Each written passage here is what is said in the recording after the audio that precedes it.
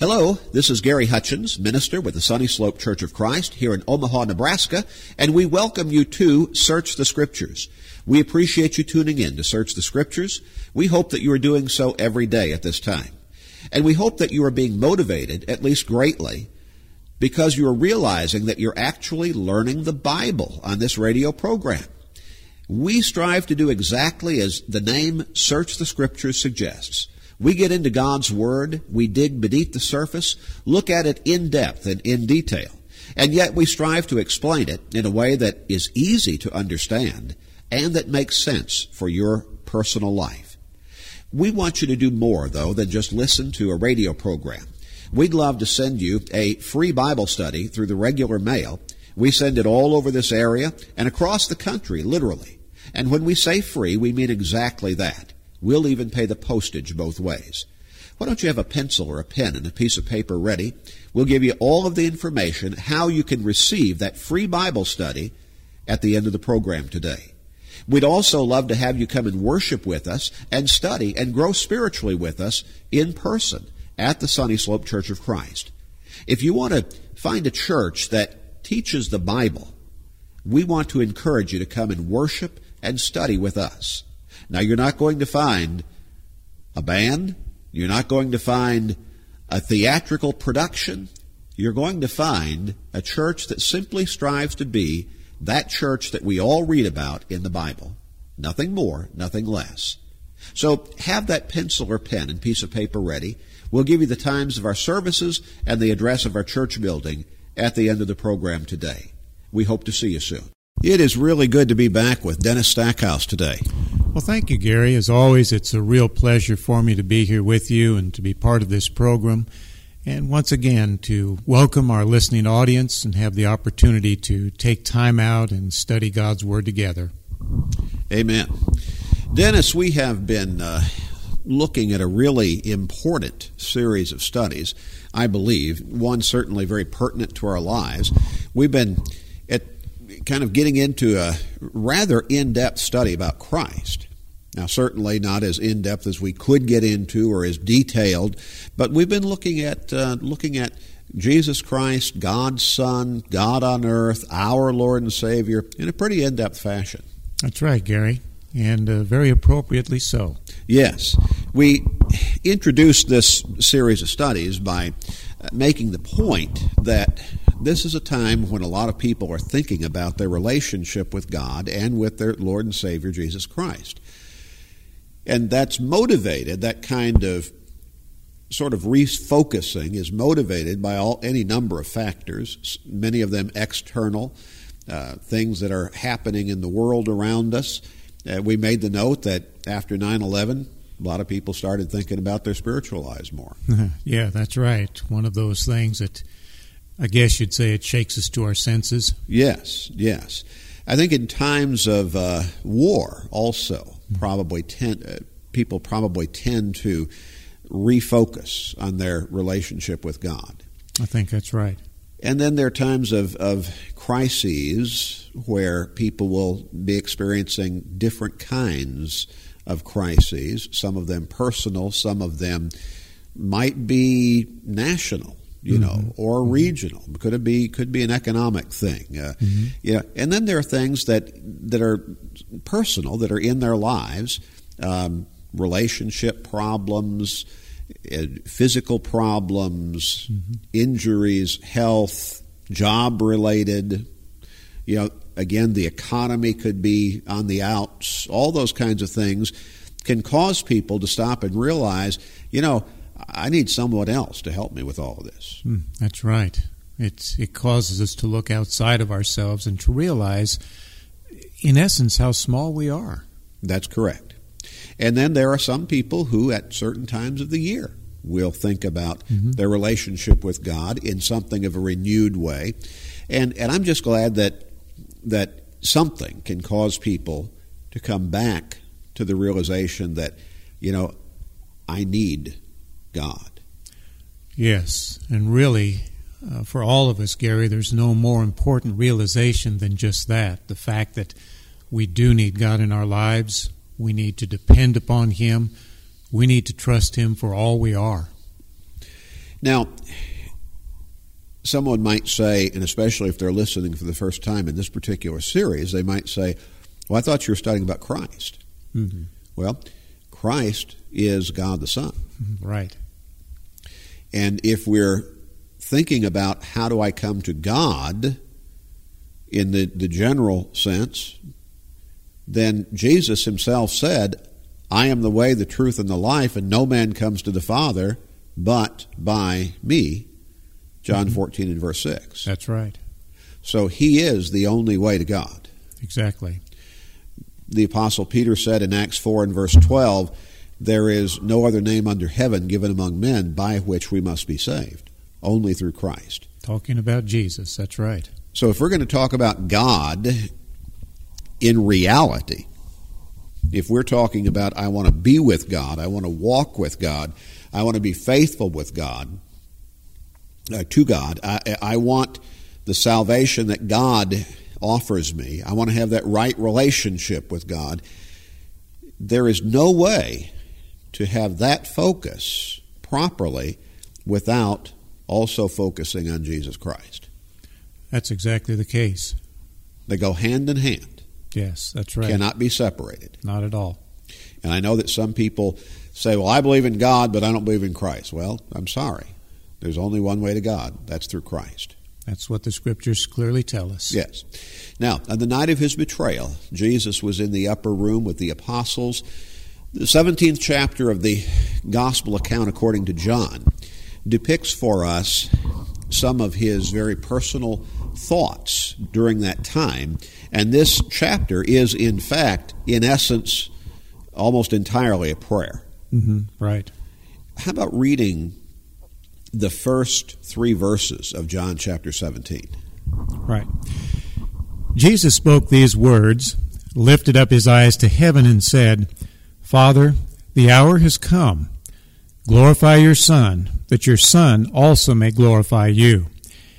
As you have given him authority over all flesh, that he should give eternal life to as many as you have given him. And this is eternal life, that they may know you, the only true God, and Jesus Christ whom you have sent. On that night, then, and this was the night of his betrayal, before very long after he utters these words in prayer to God the Father, he's going to be taken captive. Yes, that's right. And then from that point, in a very speedy fashion, he's going to go to the cross. He will, for a fact. The next morning, he'll be hanging on the cross. Yes. Now, so in this prayer, in the opening portion of this prayer, he says in verse 3, this is eternal life, that they may know you, the only true God, and Jesus Christ, whom you have sent. Yes. So he's praying that they would know God the Father and know God the Son. That's right. Now, in this particular portion of this study that we've been going through, we have tried to paint a contrast between simply knowing about Christ and actually knowing Christ. Right. There are a lot of people who know about Christ who really don't know Christ. I'm afraid very that's little, right. if at all. Yes. Now, we in part of this study, we pointed to James chapter 2, where those demons in hell believe and tremble. Right. They know about God. They know about Christ. Right. And they believe. That's right. They know it's reality. Exactly. But they're still demons. They're still in hell. And they're trembling. That belief never caused them to take the appropriate action. Apparently not. At least not to the extent that it needed to. Right. You know. And so you can believe, you can know about intellectually without coming to know the Savior. Have that personal relationship with Him that is right. Now, let's go back to, and we read this particular passage last time, this text, but let's go back and reread it and then move on from there. Philippians chapter 3, verses 7 through 11. Okay. But what things were gain to me, these I have counted loss for Christ. Yet indeed I also count all things loss for the excellence of the knowledge of Christ Jesus my Lord, for whom I have suffered the loss of all things, and count them as rubbish, that I may gain Christ, and be found in him, not having my own righteousness which is from the law, but that which is through faith in Christ, the righteousness which is from God by faith, that I may know him and the power of his resurrection, and the fellowship of his sufferings, being conformed to his death, if by any means I may attain to the resurrection from the dead. The Apostle Paul is writing this. Right. Now, if we took the time to read the first several verses of this particular chapter, we'd find that Paul is talking about his pedigree as a Jew here. Yes, he is. Now, that's a pretty good way to put it, isn't it? It really is. He was not talking about that from the standpoint of boasting. Not at all. But he was making a comparison. He was basically saying, now my fellow Jews, and we're reading in between the lines, paraphrasing somewhat. Mm-hmm. But certainly the Jewish mindset would have considered their lineage, their bloodline, to have been very, very important from a spiritual perspective. It absolutely was. Paul says, if I wanted to talk about my pedigree, I'd really have something to boast about here. Yes. Yeah, and he starts to list that out in the several verses before verse 7. But then in verse 7 he says, "But what things were gained to me, these I have counted loss for Christ." Mm-hmm. What does he mean by that, Dennis?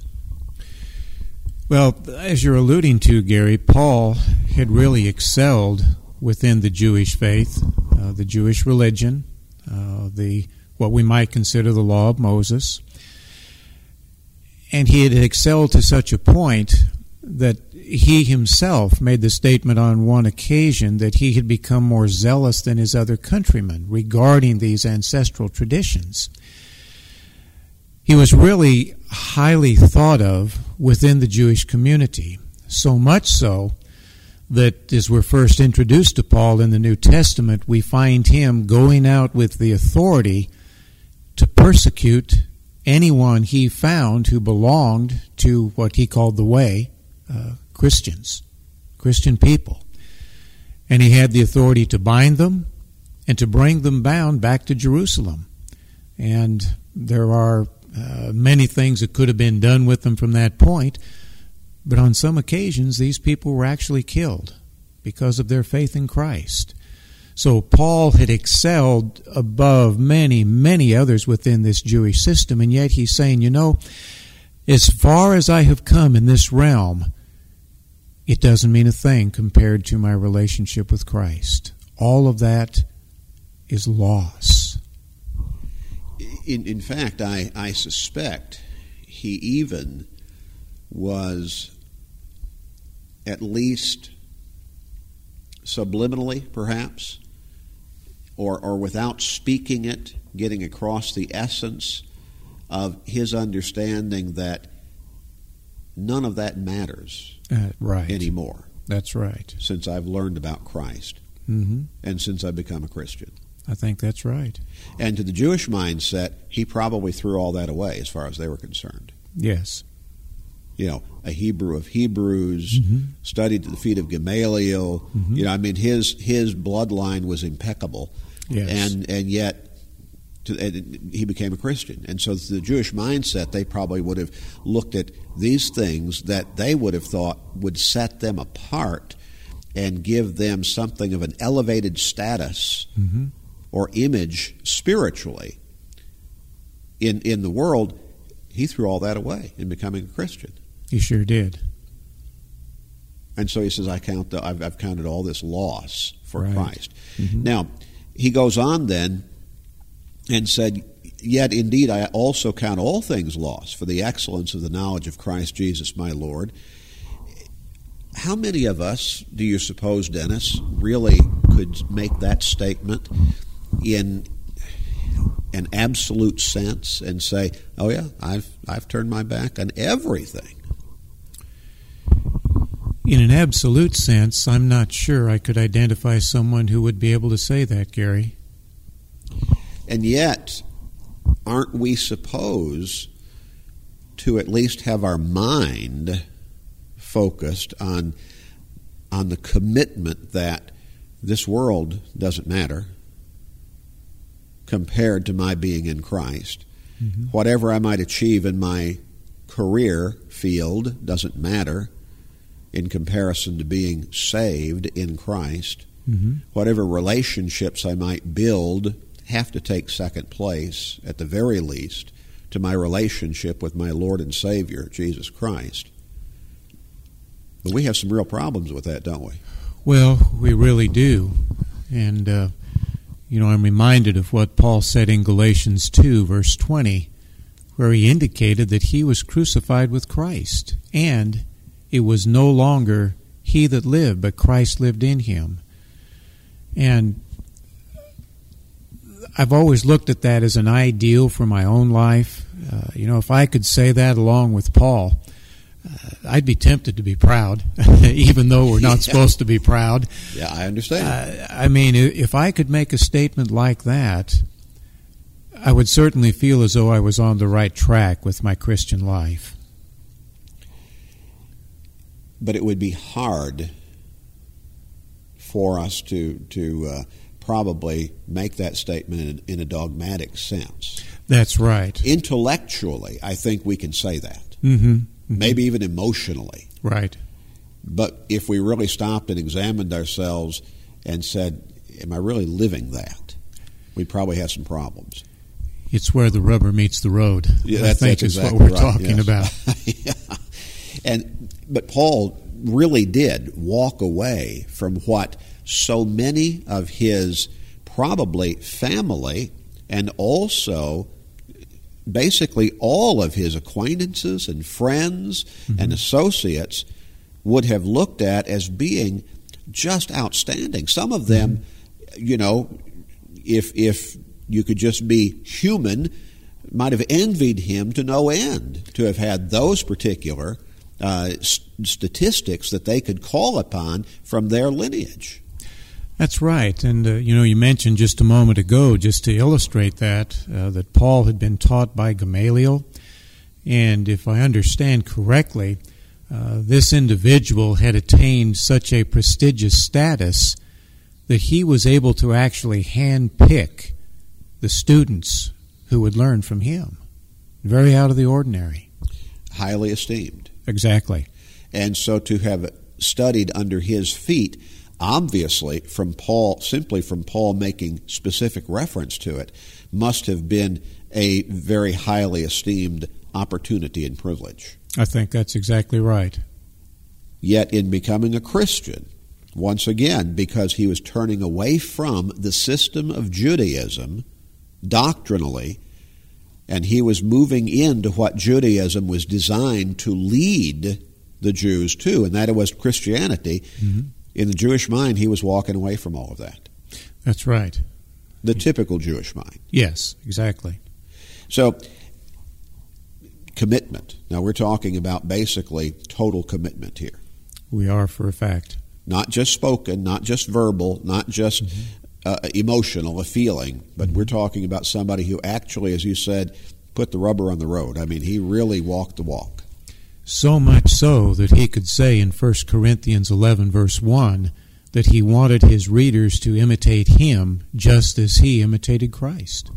That's correct.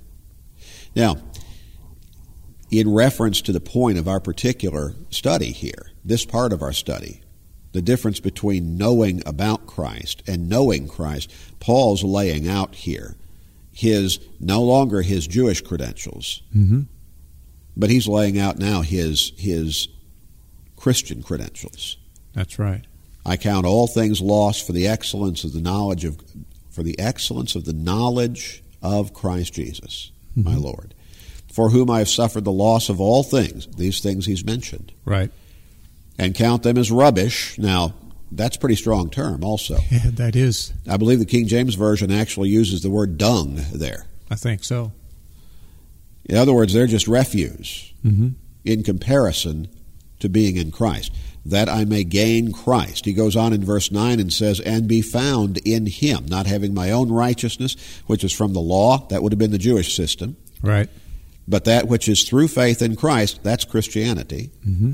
The righteousness which is from God by faith. Now, verse 10, that I may know him Mm-hmm. and the power of his resurrection and the fellowship of his sufferings, being conformed to his death, that I may know him. Mm-hmm. I think that very deep kind of knowing Christ was what enabled Paul, to a great extent, to write what you alluded to earlier and mentioned earlier in Galatians 2 and verse 20. Yes, it goes beyond the intellectual. It's something that is very personal. It's very real. It's a total commitment, as we've said. Yeah, it's not just a feeling. No. It is a life. A lifestyle. That's right. I've tried to make the point, Dennis, for many years now, in teaching and preaching about faith, real faith. I've tried to make the point that, my faith cannot be part of my life, such as my job is part of my life, or my recreation is part of my life. These relationships over here, maybe they're part of my life. Mm-hmm. And then, my faith, that's part of my life too. Mm-hmm. Can't work that way. It's not that easy to compartmentalize. Like you said, we get up in the morning, it's time to go to work, and we reach up on our shelf and we take off, okay, this is our vocational life. And then we get home and maybe we've got something planned in the evening and take off the shelf, okay, this is my social life. And then maybe Sunday morning comes around and we're up and we're about and, okay, now I need to take my faith off the shelf. This is going to be that religious or spiritual part of my life. It just doesn't work that way. What you're alluding to, Gary, is absolutely accurate. Our faith has got to be our life. That's correct. It's got to be our life. It's got to guide our life, govern our life. It's got to be our life. It's got to be what we live our lives by. Exactly. To be real faith. Yes. Now, so Paul says, I gave all of that up. What probably had been so important to him, and probably, again, what his brethren in Judaism would have thought still should have been so important to him. He says, I gave all that up to be in Christ. Quite a high standing, I would suspect. Yes. Well, he was probably a member of the Sanhedrin Council. Very likely. We know that he was a Pharisee. And that he did have the capacity, the authority to actually take a vote on the life or death of some of these Jews who he had captured as Christians. Right. And voted for their death. He was probably on some kind of council anyway, and it's been speculated, the Sanhedrin. Yes. And yet he turned his back on all of that and on all of those relationships to be in Christ. That's right. Very, very important. Now that's living the faith, that's living the life.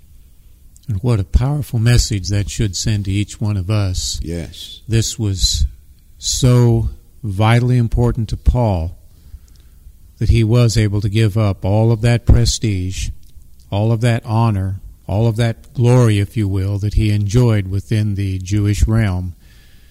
Push it all aside, and as pointed out in the text, he considered it no more than rubbish. Again, pretty strong terms. All of that he put aside in order to have a relationship in Christ. To be saved. What a change in life he had made. Tremendous change. Incredible lesson, as you said, for each one of us today. A lesson which we all ought to take to heart and try to implement into our lives in the best way that we can. If you'd like to study these matters more fully, right from the Bible, in the privacy of your own home, then contact us and request that free Bible study that we talked about earlier. You can receive it simply by writing to us at Sunny Slope Church of Christ, 3606 North 108th Street, Omaha, Nebraska, 68164. Sunny Slope Church of Christ, 3606 North 108th Street, Omaha, Nebraska, 68164. You can phone us at 402-498-8397, 402-498-8397. You can email us at sunnyslope, all one word, SUNNYSLOPE, at Church of Christ, again, all one word, Sunny Slope at churchofchrist.com. You can visit us on the web at www.churchofchrist.com, www.churchofchrist.com. Click on the email link, and you can make your requests that way. And again, this study is absolutely free. We'll even pay the postage both ways. You can also receive a copy of today's lesson on CD, also for free, and again, we'll pay the postage. Now, we'd love to have you do more, though, than just listen to this program, and even to receive that Bible study. We'd love to have you come and worship and study and grow spiritually with us in person at the Sunny Slope Church of Christ. We'd love to meet you and let you get to meet us and observe a church that is simply trying to be the church of the Bible, nothing more, nothing less. A church where you can really come and learn God's Word. Bible classes begin every Sunday morning at 9:30, classes for virtually all ages, and all ages really do study the Bible. Followed by worship at 10:30 each Sunday morning. Sunday evening worship begins at 6 o'clock each Sunday evening. And right in the middle of the week, a good time to stop and get your spiritual batteries recharged in the midst of all the busyness of what we do every week, midweek Bible classes every Wednesday evening at 7 o'clock. You're always welcome to any and all of our regular services. We hope to see you soon. Until then, read your Bible, and may God guide you and bless you as you study His Word.